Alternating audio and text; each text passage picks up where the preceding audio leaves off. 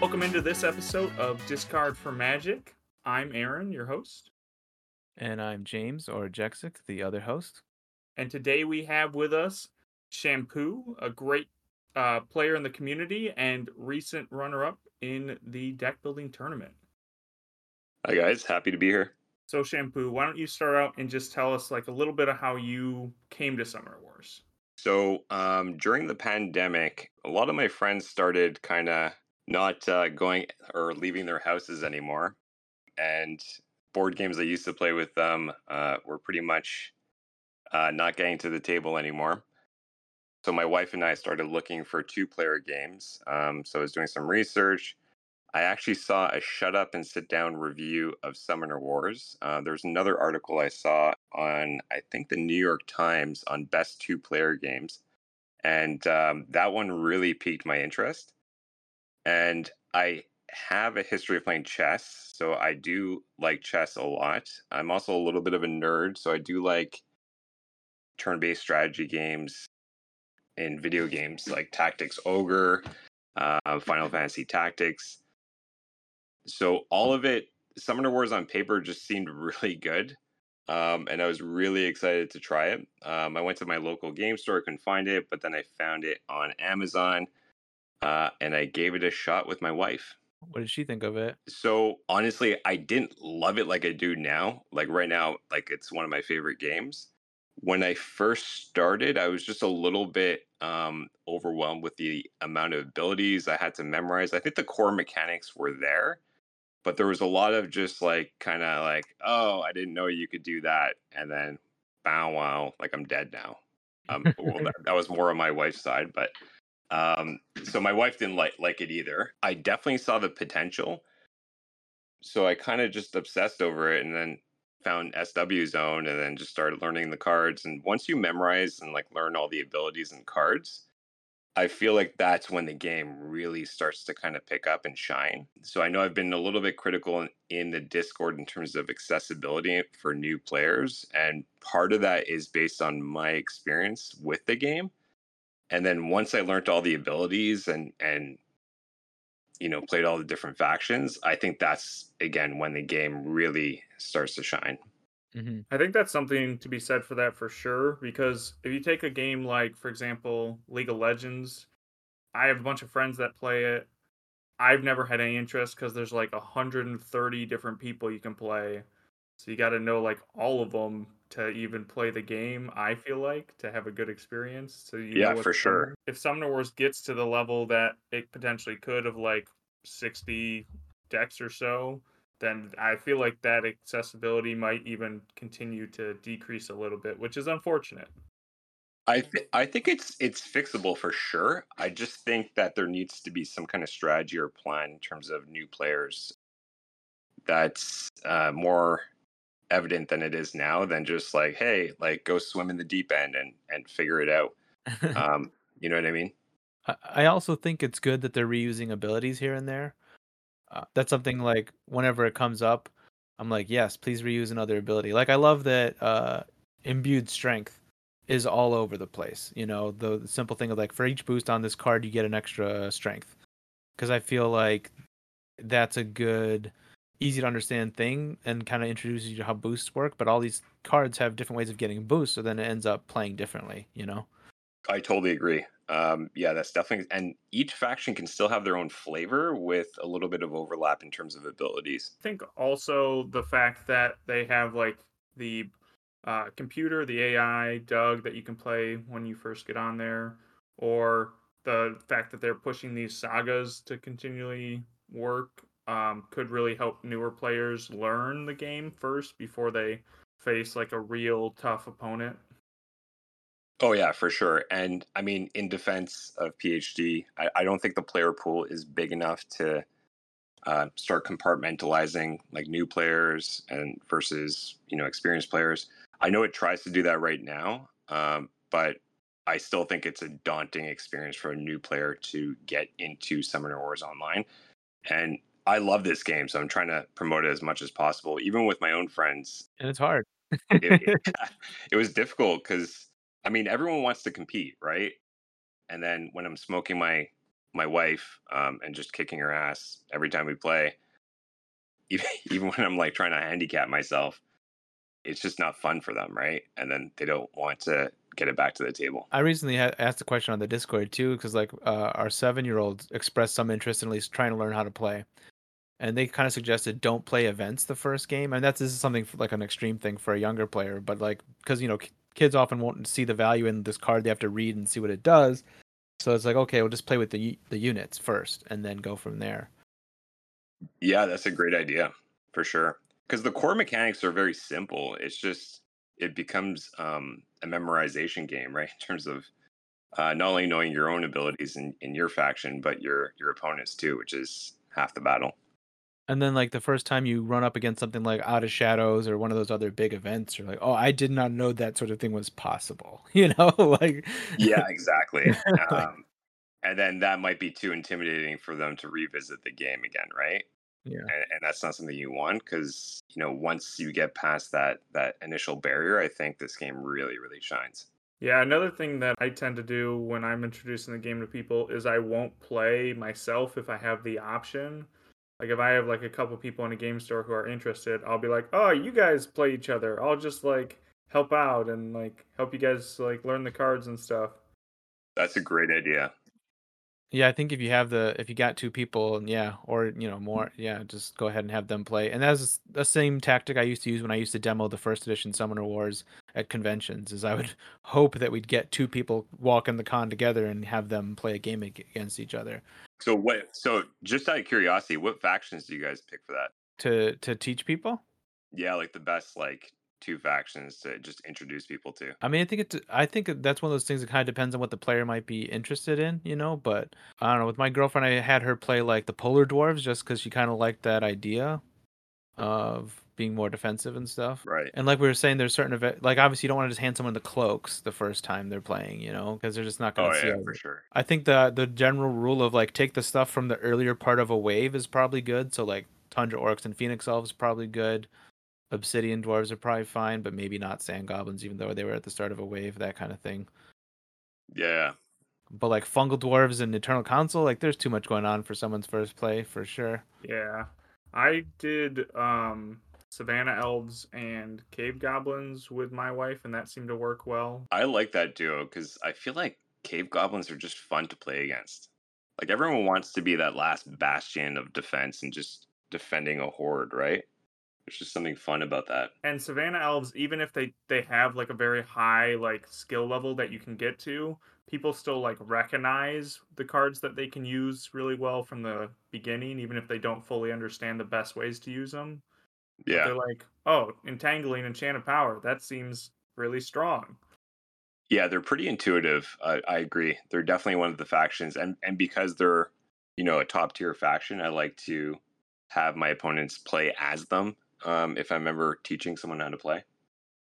And I also think they're a good introduction to what's different. You guys, or you didn't really play first edition Shampoo, but first edition didn't have the boost. So I think even if you're getting someone from first edition, maybe show them Savannah Elves to introduce them to that mechanic. To the boost, yeah. Well, there was one deck that had the boost. It was a dual faction deck. It was from alliances. It was Benders and And Deep Dwarves. yeah, it was like the Deep Benders or something like that, which just sounds like someone drank too much. Yep. It didn't use the boost in the same aspect. So for someone who didn't play first edition, what was the timeline a bit? Like what made it kind of like obviously there's a huge following on first edition, but what made it evident that there needed to be a second edition? Like at what point? Because I mean, Jexic, since you're the lead playtester of first edition, I'm curious to hear your side of things. Yeah, Colby will get into that a bit. By the time people hear this, they'll have heard Colby's take on it. But I can explain it to you. Basically, it was business reasons. Like once they were doing second summoners for factions, it wasn't selling as well. People weren't as interested in those decks, even though the core fan base loved it. He wasn't selling the same quantity of those, so the game just kind of slowed down. And he was at that point was already owned by another company. So like these companies, they want another Dead of Winter, they want another Mice and Mystics, and it wasn't that kind of a seller at that time. So he basically, when he got the company back again as his own Plaid Hat thing, a separate entity, like his own company, then he was like, oh, we still have the rights to our own game. Why don't we remake Summoner Wars? And why don't we learn from some of the lessons that we made? It was a good time to do a second edition about 5 years later at that point. Very interesting. The second edition also like fixed a couple of problems with the first edition. Like I love the first edition; it was my favorite game before second edition came out. But there were some very evident problems of like you got magic for killing your own units, so most decks on their very first turn would slaughter half of their own guys and be like, "Now I got more magic. I can do more in the game." Which seems a little bit silly, right? Right. A lot of decks have even had more units out. So here it's like standardized to everyone has 2 guys out, but Cave Goblins would have like 4 or 5 units out. And they were about the only faction that wouldn't kill all their own guys at the start. But like Jungle Elves, which are now called the Savannah Elves, Jungle Elves would almost always kill like 3 of their own guys. Same with the Cloaks. Same with Shadow Elves. Yeah, Shadow Elves too. They had some guys that are like, this guy's got 1 life. I'll just take him out. And you would just do it so you get the 3 magic and then build like a ton of cards as magic. Build is what they used to call the discard phase. And that wasn't like intentional in terms of design, right? No, it's just kind of like the way to play is like you would want to play all 3 of your champions and discard commons heavily because the commons were so weak or they didn't stick around the board as long as they do now. Like they still kind of die a bit now, but imagine that like twice as bad. Like the board states would fluctuate more unless you had a champion out Commons had 1 or 2 life. for the most part. Yeah. So the balance was like dictated almost by the strength of the summoner and the champions in first edition, Mm-hmm. right? Yeah. Okay, interesting. So like early on, Guild Dwarves had some very good champions, so they were one of the stronger decks. But then other decks got powers that kind of changed things up a bit. And the reason like Mountain Vargath now are one of the decks that everyone's looking forward to from first edition, because like the Cave Goblins, they were one of the few decks that cared about commons the most. So Mhm. Mountain Vargath were like a common centric deck. So people will just have fond memories of them playing differently. In the context of second edition, they won't feel as different, but they're still fun. Nice, interesting. Another difference was like first edition, you didn't take health damage each round for inactivity, so people would just like sit in corners and wait for people to come to them. And then when you attacked them, you would just take a lot of losses because you had to press up and go into a bad position to attack them. And there was nothing to really enforce that. So like there were certain players online that would just be very passive, and you either had to just like attack them or just hit the clock faster. So there was definitely some design flaws there that became evident when you played online and people tried to optimize things in ways you wouldn't expect in like a friendly game. Right. Yeah, that's that idle 1 damage I think is key because I can't imagine if that were not in place that people would just turtle, right? Yep, happened a lot. Another one of the last like big changes was the amount of like dice that you were thrown and the amount of health that things had. So Things are almost doubled in second edition. In terms of health? Yeah. Okay, yeah. So like Maldaria and Prince Alian in first edition had 4 health. Like your Oh, summoner wow. had 4 health. So Okay. the biggest amount of health you could have in first edition was 9, and very few units had that. yeah, most like a Grognak had like 7, Sneaks had 7, Sundervid had 7. Hmm. So it kind of narrows the margin of error if you have meteor units on the board, right? Like in terms of dice, I mean. Hmm. So I mean, it sounds like universally there's just been a lot of positive changes into second edition. That's for sure. Yeah, I mean, what I like to say is if you liked Summoner Wars before, you're gonna love it in second edition. Still, the question is if we can get more people to try it from I'm actually surprised how many people have come that didn't play first, like you and Prophet and others that just kind of, like you said, you maybe heard from the Shut Up and Sit Down show and some other places. Oh So. yeah, for sure. I think earned media for this game is really prominent online. Like I said, yeah, that Shut Up and Sit Down review. BoardGameGeek.com has it as number 3 in their deck building list, and I think there's a really good article by the New York Times. I think I could put it in the Discord on best 2-player games, which surprisingly there's not a lot of like 2-player only games out there, right? So for people like my wife and I, who are just, I guess our friends don't go out as much anymore, and we like board games. We're looking for a solid 2-player game, and this came on a best of list by the New York Times, which is it's pretty good coverage for PhD. 2-player games your wife and you enjoy. Yeah, what other ones? We honestly, Radlands is amazing. Probably gets to the table the most, and it's just simple. It's quick. It's not asymmetrical in terms of factions. You share a deck, but I think the ease just to get into it, and then again, what we were talking about earlier in terms of learning the different abilities. When you're sharing one deck, it's pretty easy to learn every ability in that deck. But yeah, highly recommend. I don't know if you guys have ever tried it, but my wife and I are having a blast. It's been our summer 2023 game. My girlfriend and I have played a lot of King Domino over the time. King Domino. I've never heard of that. Oh, it's real simple. It was one of the STJ games a little bit ago, but it's very simple. But it's like you're kind of like trying to arrange these dominoes, and then you score points, and you're trying to make like a square in this little kingdom, and you get points based on the number of crowns in an area multiplied by the amount of spaces that match that crown. So like if you have like plains and you have like 2 crowns and 7 total spaces, that's 14 points towards your goal. And then it's just whoever has the most Okay. points. But I mean, I can't overstate like how simple it is, but also like because it has kind of this drafting mechanic based on which space you take. So if you get a better place that's going to score more points, you're going to like have a worse pick the next turn on what you pick. So you kind of have to Okay, gauge interesting. that and do a bit of sort of like the hate drafting of like, oh, I know she really wants that double sheep spot, so I'm going to take it even though it might not help me as much and that kind of thing, or just letting them take it because you're going to get more points doing your own thing, you know. Very cool. Aaron, what about you? I'm actually curious what you guys play. I play a couple of different 2 players. We've been playing some that aren't necessarily fully 2 players, like Azul or Habitats. Um, those are both some really good ones. Habitats has been a recent one that my wife and I just love. It's by All Play, also like a tile laying game. What's the theme? Is it like farming? No, it's like Safari. Oh, okay.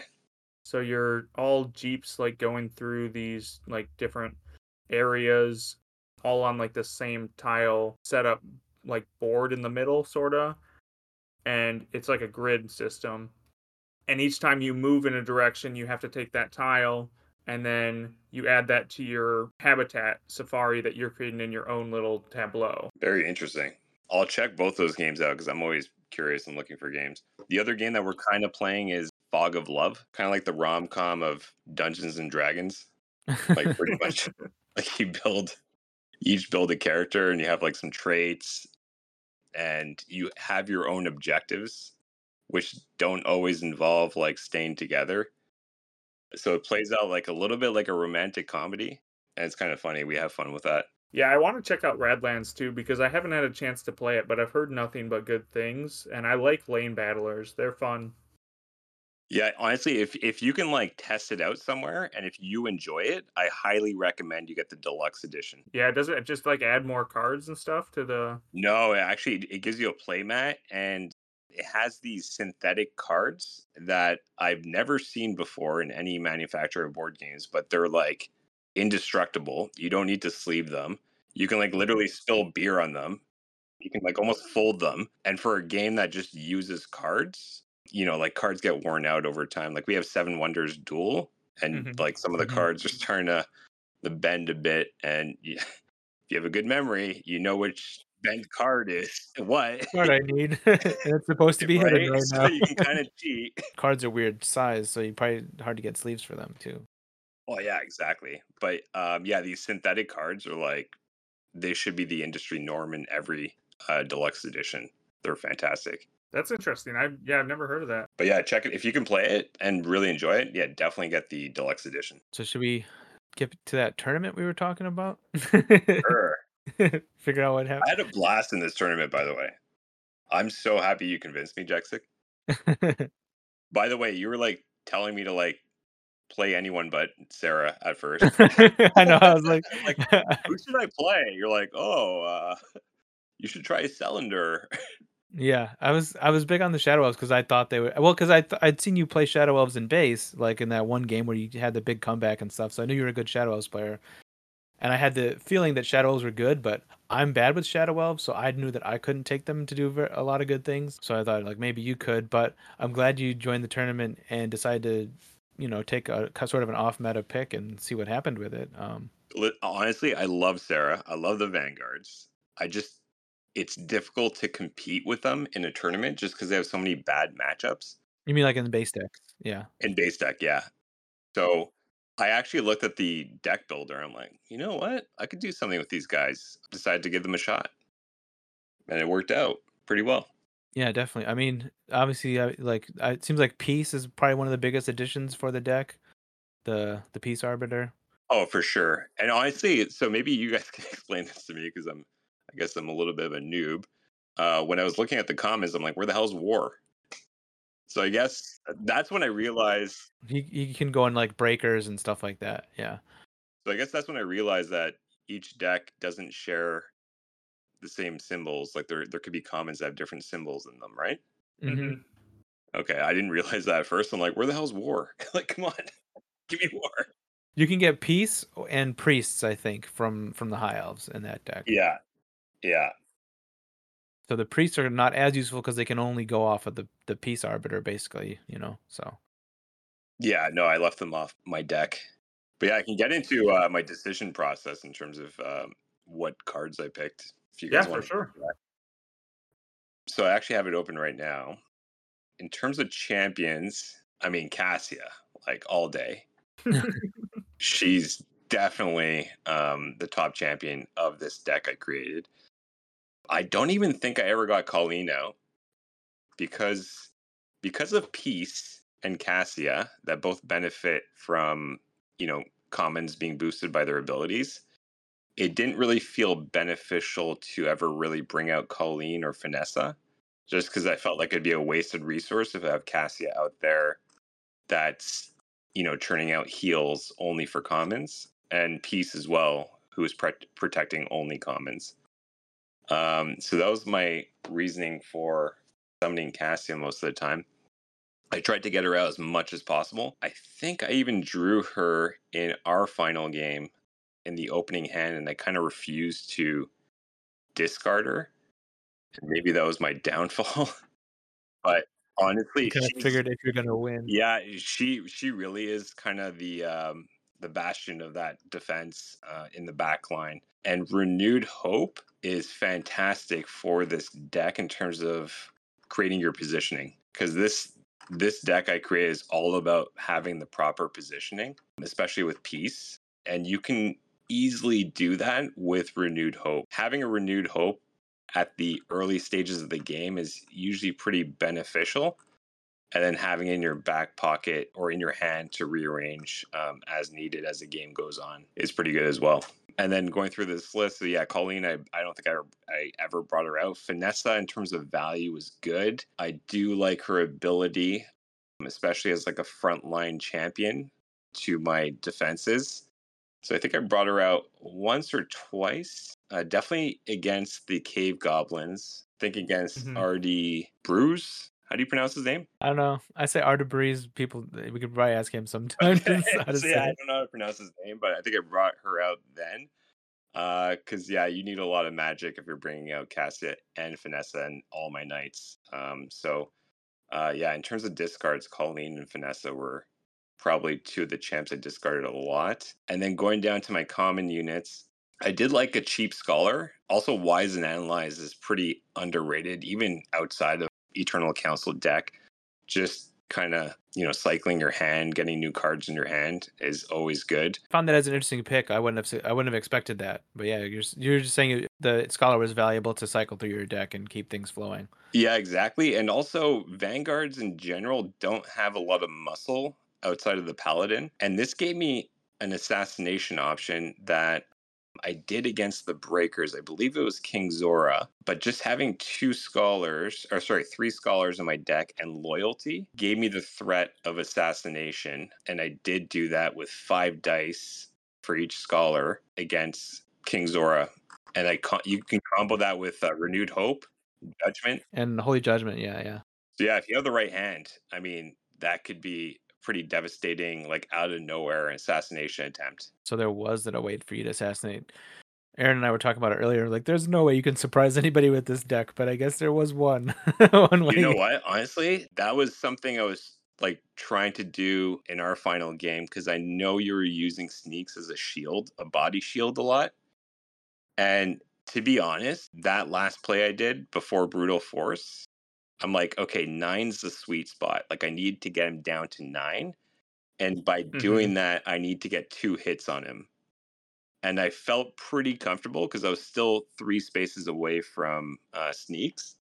So I'm like, fuck it, I'm going to do it. And then, surprise, you pulled out a Brutal Force with Enrage the Horde and every card you needed. And I was like, fuck. I would felt pretty safe. I against your deck and against a couple of other decks using sneaks pretty up close because I didn't feel like there was a lot of things that could really threaten him from a Vanguard deck, or like a couple other decks I played. Like if I realize that people are playing like a cloaks deck that's just for survival and it's got like scavengers and it's got like Parapets. ice golems and stuff and parapets, then I feel less worried about being assassinated as sneaks, and I'll use sneaks more. No, it was the right play because, I mean, you're right. Like, I was just trying to deplete your Horde and get to the end game. And that was my strategy a lot of the time as well. Just get to the end game. It was kind of like an anaconda just constricting my victim and a slow death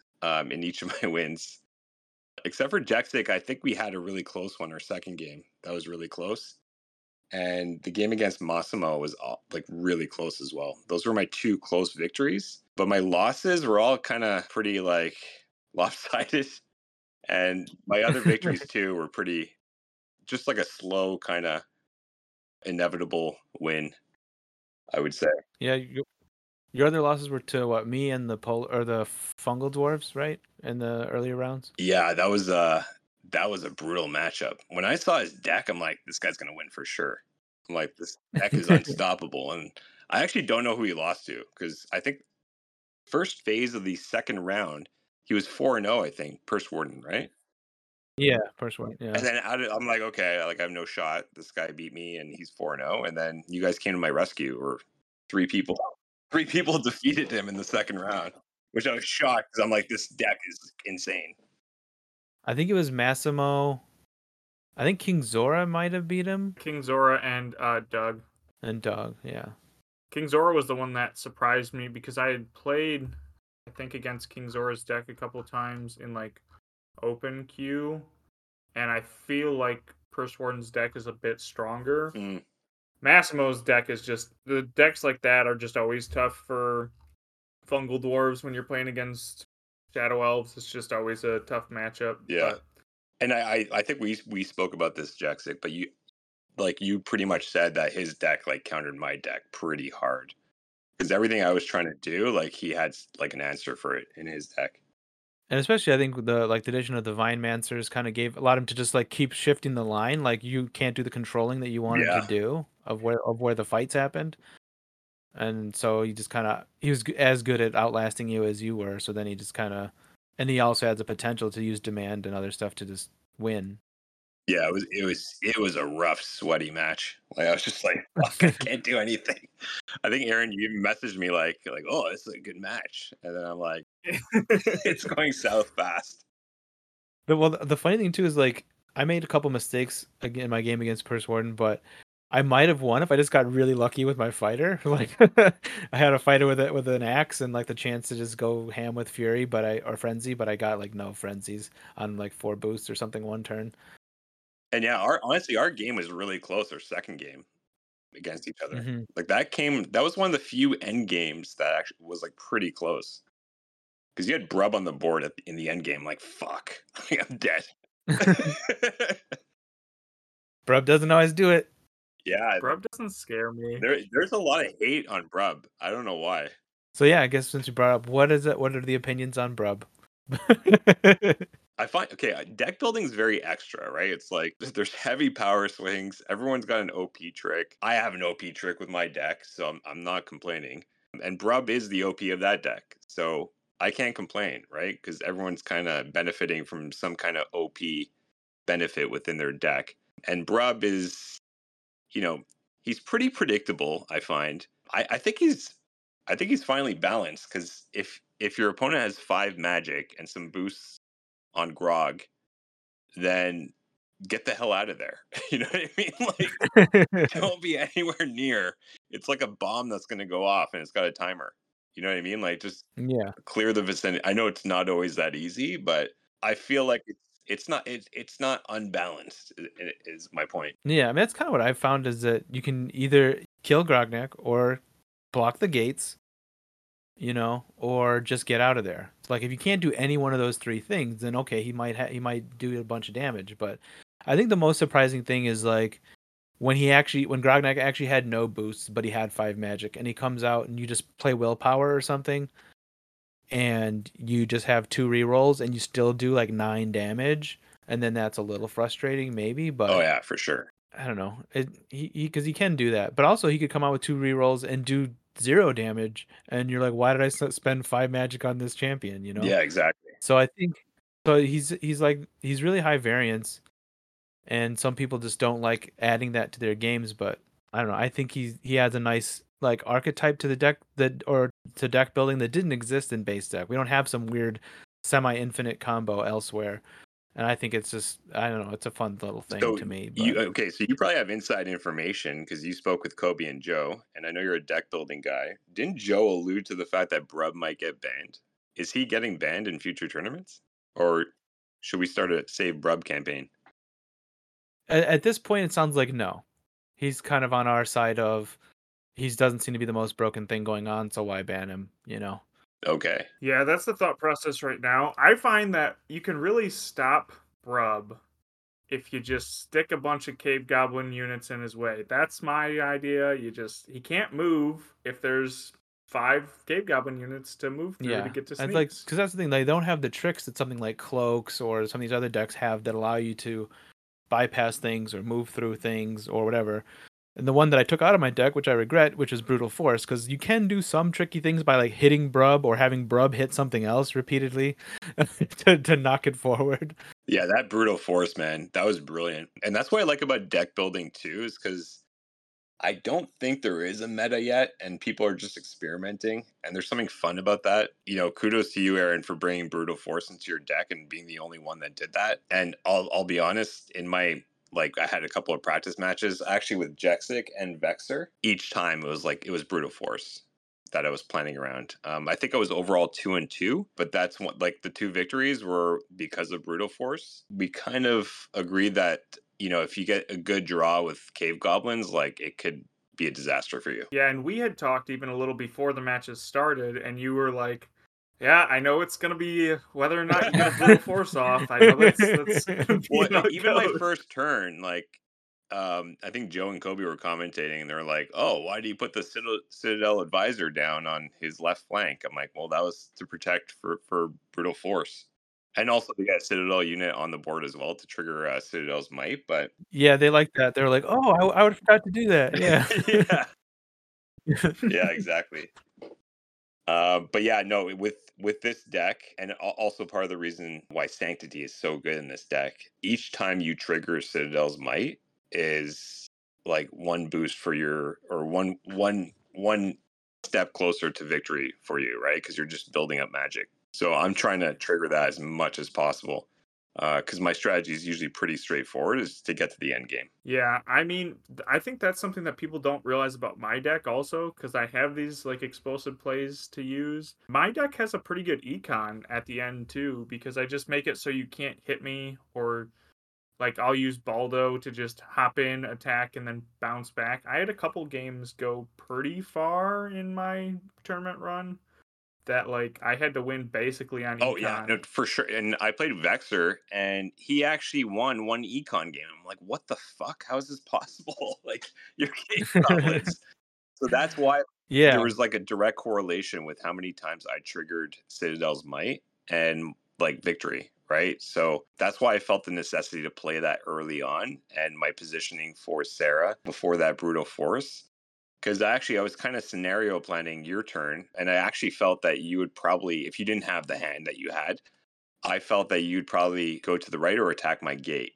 So I had to have her in a position where she can trigger another Citadel's Might on the second turn of Sanctity. And then, yeah, surprise with your Brutal Force hand. I was like, damn, well played. Well played. Yeah, did you watch my game against Adamant? I believe so, yeah. So it was the same play, right? Yeah, in the round before, he played Vanguards, and I played against him, and it came pretty close. I won on a Brutal Force in the end, but both our decks were getting pretty close to the end. He probably would have been able, because of positioning, to outlast me. But during that entire game, part of my game plan was hide in these lanes behind gates while attacking so that I can't let him trigger any Citadel's Might. Like, he only triggered one or two, I think, like the entire game with Sarah, because he just didn't have the option. Like, I didn't give him And people to that's the way to attack. play against my deck that I created. Just don't give me opportunities to trigger Citadel's Might, because yeah, like I said, every time you trigger it, it's just one step closer to victory in terms of the econ. I still am in a little bit disbelief that nobody else brought Brutal Force to like the tournament at all that I saw, because I, for a while beforehand, like when I would play deck building and be talking with like either James or Prophet or Debreas, like talking to him about like what makes my deck tick, and I'd always bring up Brutal Force because it's just so powerful. In like the first iteration of that I saw of a Cave Goblin deck, Yeah, back with Prophet played cloaks. it, Yeah. and he would just use it. He would call it his assembly line, and he would just line up a bunch of slingers and just Brutal Force you down the line.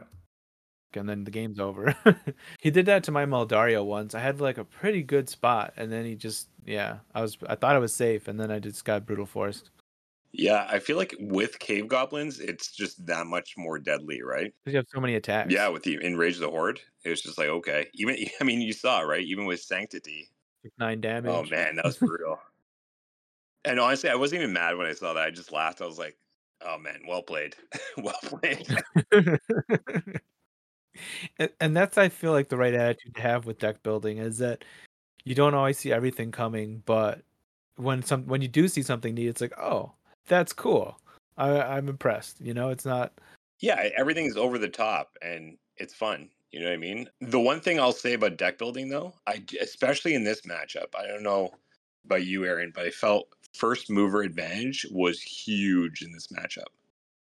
And your Beast Rider blocking my forward positioning in terms of the gate was huge, because I can just have units die in front of a gate, and then you can keep attacking with your goblins. But that was part of my strategy against Vexer and Jaxic. Is just, yeah, you can keep charging, but I'll always have those gate positions, because I could just have a Citadel Knight die in that position and then respawn him next turn, right? Yeah, I think that's something that doesn't really change from deck building to base decks in this matchup. Is like the Vanguards love to go first, and so do the Cave Goblins. Cave Goblins thrive on it because they can get that forward push, they can block gates, they can get all their units up in front and continually keep that pressure up. And it definitely was a big turning point. You talked about earlier about maybe pitching Cassia, but I don't know if we would have went to like time of who would have won, but I think it would have been really close because if you had pitched Cassia in that first hand,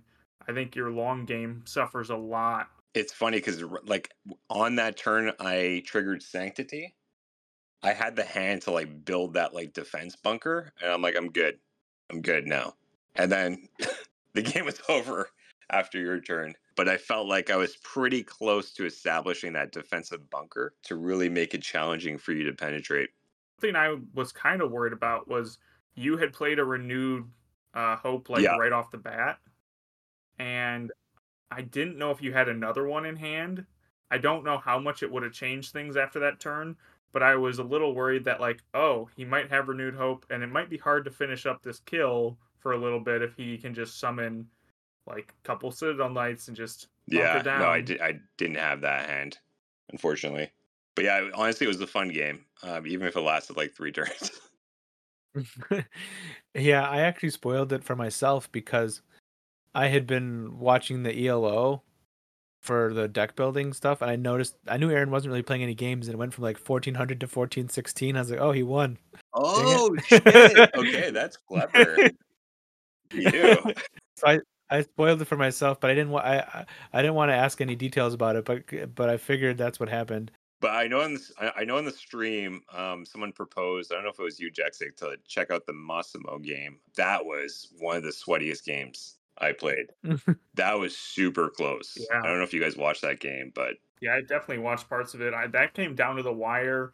I thought at one point, and I felt bad, but I congratulated Massimo at one point because when Fuzzy posted in the Discord, I misread it, and I thought that they were saying that Massimo had won, and I was like, "Oh, Massimo, congrats on getting the win! Like, I guess we'll see each other in the next round." And he was like, "The game's not over. It's not over." that was so sweaty, that matchup. Like, he pressed forward at one point, like I was in the corner, then he retreated, and then like I had to like mobilize and move forward. Yeah, that was an intense matchup. I tried to talk to him about it after. I think yeah, he didn't really want to talk about it.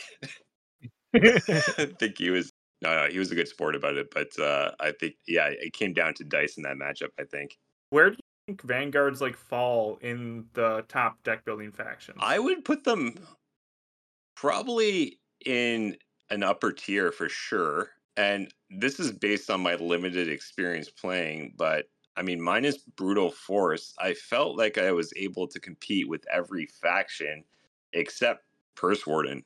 Like, even our matchup, like, I don't know how many times, I don't know what the record would be if we played 10 times. Maybe 6-4 you. But, like, I felt Hmm. like even with Brutal Force in your deck, I still felt like it was a pretty manageable victory. I do think my deck is pretty bad against Purse Warden's deck, just like you guys said. I think they just do a lot of things that counter what I do. So I honestly, if you were to ask me, I would say Purse Warden's deck is probably top tier, and then our decks maybe just below that, and then Shadow Elves as well. The interesting thing is that I think there's other possible good fungal dwarves decks too, because Ben 10's been running something really weird with like rhinos and blood summon and making his deck all about that. He had to like drop some games because he was at Gen Con and he wasn't able to finish the games. But he beat Massimo Oh in wow. week one. Okay. And he also discovered something interesting that I didn't know. Someone had done it to him, where with blood summon you can actually keep triggering it even if you have no more cards to summon. And you think, why would you want to do that? But you can keep doing 2 damage to stuff. It works kind of like purge, and then it can kill extra units to get those death Oh, triggers for undead warriors. interesting. And so that's a weird interaction that happens sometimes too. So you can like just blow people up with warriors that way, or just get the triggers for the fungal dwarves. Like you can kill some stuff so that your rhinos get bigger and then they can just move really far. Interesting. I do think Grog is up there as well, though, in terms of strength. Yeah, I mean, I've kind of said I think it's like maybe the fourth or fifth best deck. We used to think cloaks were up there, but the cloaks didn't do great in the tournament. But I still think, and it seems like only Prophet's the one that can do it. So like, if only Prophet can do it, maybe it's just Prophet being Prophet, Yeah. and not necessarily the deck is that strong. But I don't know. But I'm curious because you're kind of the guru of deck building. What's your top five? I thought it was like I think I would used to say like fungal dwarves, shadow elves, and cave goblins, and then the fourth was cloaks, and then like tundra orcs right there at 5. But I don't know. I mean, like the fact that you've done well with vanguards and other things makes it tough to know. And like eternal council seems really good too, because like Doug and some other people have made some good decks with eternal council, just because like taking a step back away from the super summoner strategy and just recurring really good events like renewed hope, guarding Yeah. spirits is like totally different game plan, but it works really well. Like Doug beat me a couple times, or has beaten me several times with my tundra orc deck, just by being able to keep using renewed hope to control the battlefield better. Yeah, that's a good point. I am excited about. I think this was on the Discord, but some of the new cards for Crimson Order, because I have like a pretty useless event in this deck, guarding. I think I discarded that most of the time. But Mm. there was that blood one where you give like 2 damage or something, and you get healed for 2 damage if you're adjacent to a unit. Did you guys hear that? Yeah, Something like transfuse. that. I'm like, whoa, that would be really good in my deck. Yeah, that was the one in the picture of the preview that I think Oh, Kobe okay. posted or something. Another question I have for you: did you know, Shampoo, that now in open play on the open queue for deck building, you can see your opponent's deck. You don't have to scout anymore, so you can just click on it Oh yeah, now. that's brilliant.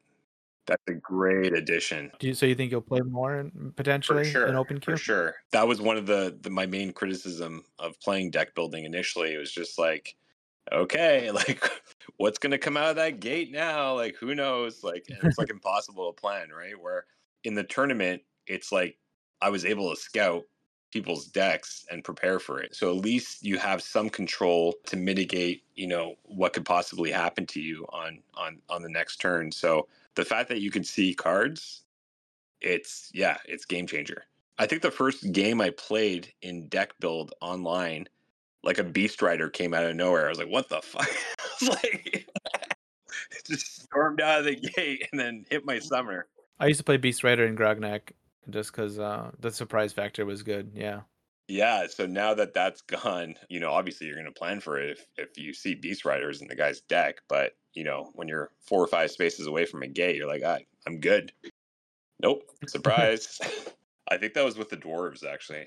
Oh yeah, OD can play him too for sure because they're So primal. yeah, that was even more surprising because like Grog, I can understand. Like, yeah, he might have a Beast Rider in his deck, but I'm like, what the hell is this dwarf having? Like, why does he have a Beast Rider in his deck? Take some time to get used to what symbols are in what For decks sure. for sure. Yeah. Yeah, one of the games that I lost very quickly with my deck in just like open ranked play was against Obsidian Dwarves, and they used Brutal Force against me also.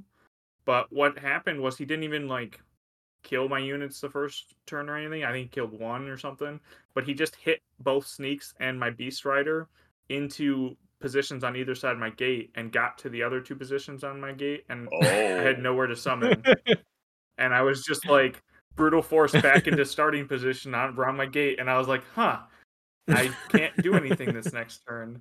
And now he's in my face, and I was like, and now I don't have a gate. See, I honestly I love moves like that, like where you can kind of like checkmate someone on the turn before, so like they have nothing to do, or they can't defend it. Those are like my favorite plays, like kind of like what you did to me on the Brutal Force. Those are my favorite kind of finishes. It's like a checkmate before the actual check. Yeah, and that was against Geddes. I don't know how to pronounce his name, but he was running a pretty good Obsidian Dwarves deck for a while. I think their last bite on the Discord. Yeah, yep. Yeah, they haven't been posting as much lately, but they were for a while. But what cards in your deck, Shampoo, did you normally like discard for Magic? You talked about guarding, but Yeah, I what other find cards did you normally get rid of? like with any deck, even in base decks, like you have to establish where you're going to get your magic from, and you have to weigh in it and almost like kind of see where the lowest value cards are in terms of where you're going to feel your magic. And in my deck, it was two champions I talked about, Colleen and Vanessa, just because they don't benefit from some of the buffs of the peace Arbiter and also Cassia. And I'm just going through it right now.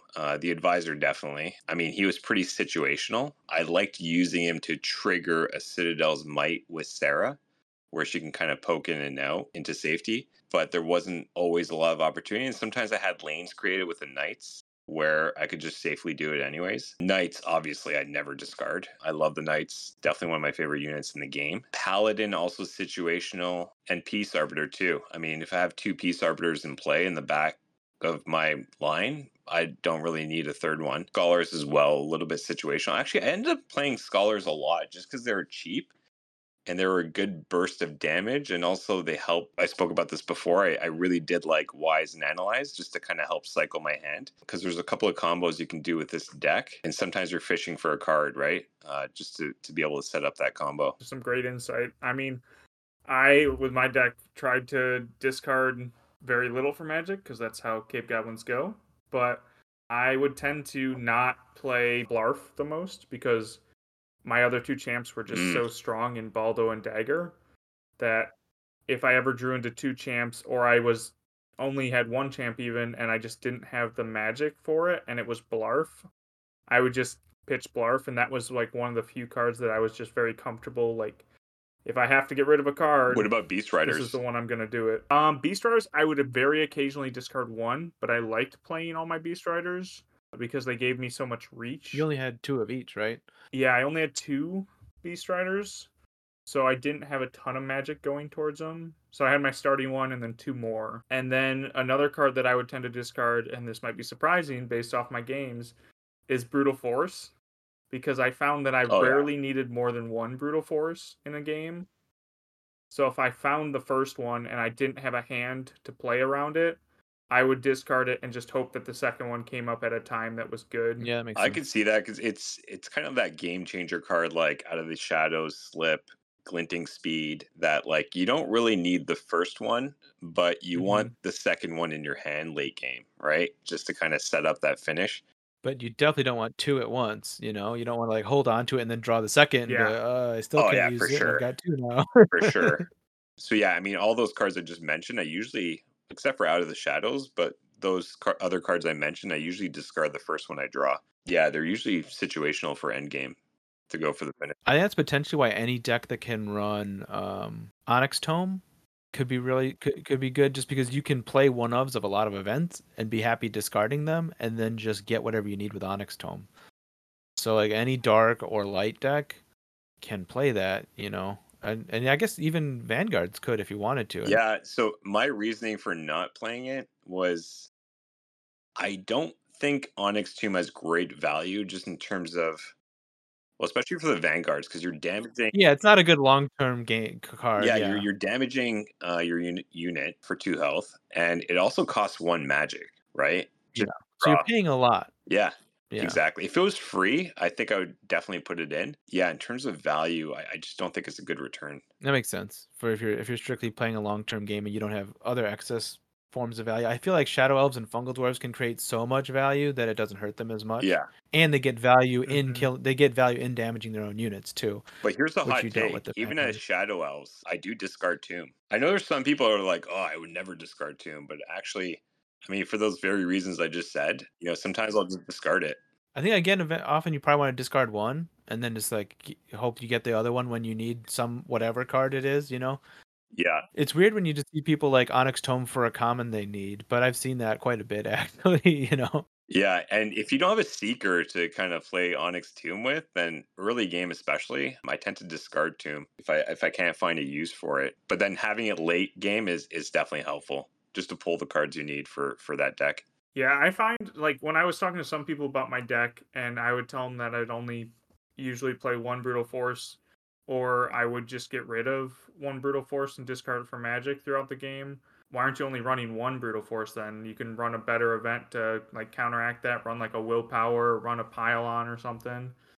But I think running 2 events, even if you don't use them both, is Oh, for sometimes sure. the better way to go about it because you just get them so much easier throughout the A deck. 100%. Yeah, you're increasing the probability of being able to use it when you need it, right? And this game's all about probability. I used to have a pretty splashy Cave Goblins deck. Like I tried running like 4 different active events as one ofs, like Unrelenting, Brutal Force, and some other stuff, just to see if that would be a good strategy. It seemed to work okay, but obviously not as well as Aaron's Cave Goblins have worked. So I'll defer to you guys on that one. Another thing is, I was curious if I would see Purse Warden's deck because I used to play an almost identical deck in like Shibata's tournaments. Um, the only thing that I didn't have in my deck was the Vine Mancers. I never had a chance to like really see how Vine Mancers worked in that deck. Oh my god. Did you watch you watched our game, right? Like they were scary. He was like fucking Yeah, it like was maneuvering crazy. them around. He was like Neo from the Matrix. Like I couldn't hit him. Like he just kept like resurrecting his units. I'm like, okay, there's nothing I can do.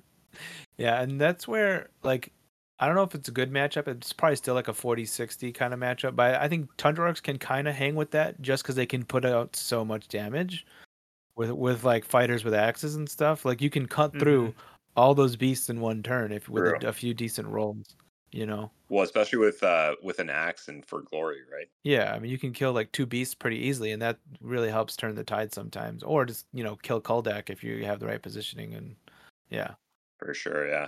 Very true. Or you just brub through their entire section. You're just like, there's 6 units in a row. I have the 6 boosts. Here's The only thing I've found with that though is that one, it takes a lot of boosts, and the other part is that Persword and other Fungal Dwarfs players will often have so much stuff clogging up your gates and other spaces that Koldak or whatever important targets might not be within a line that you can get to. And you can only kill as many as 3 units, right, with Brub? Well, I mean, unless you're at like a crossroads. Oh, You know, if yeah, you're at a you're right, crossroads, you're right. you could shoot multiple, but still, like it has to open up for you. Yeah, I mean, you have to have perfect positioning to get like all Mhm. crossroads, and that would be something. I'd actually like to see that. I'm sure I've got a replay somewhere that shows me killing more than 3 units because I've played a couple hundred games with Brub probably, so I've Because that seen would it mean all. that you're completely sworn, but you have one gate positioning that's open, and then you're like, "We need reinforcements," and then Brub comes in and just clears the battlefield.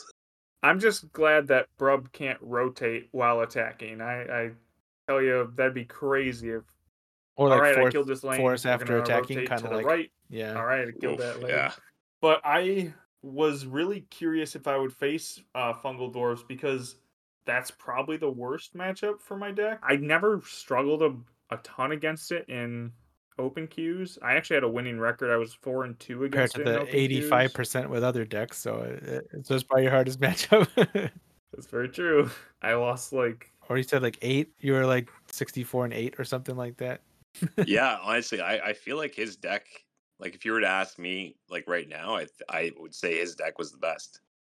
Despite your Brutal Force showcase, his Purse Warden's You mean deck. Purse Yeah, Wardens? Purse Warden's deck. Yeah. I mean, he and I have been doing a lot of deck building for a long time, so he's definitely tweaked it over the time with each release and stuff like that. So Yeah. we've played a lot. And like I said, it was my hope that it could be me and him in the finals, and then we were in the same pool, so it was impossible. And then we Uh, both didn't make it.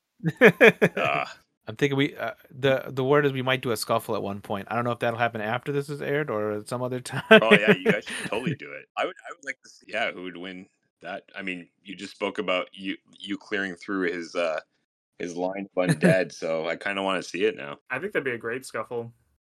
But it's probably gonna still be a while because I think Ben wants to keep doing regular decks for a while and get people more used to that before he just drops this deck building thing on them. But he's been really into deck building a lot lately too on his stream and stuff. So Nice, makes sense.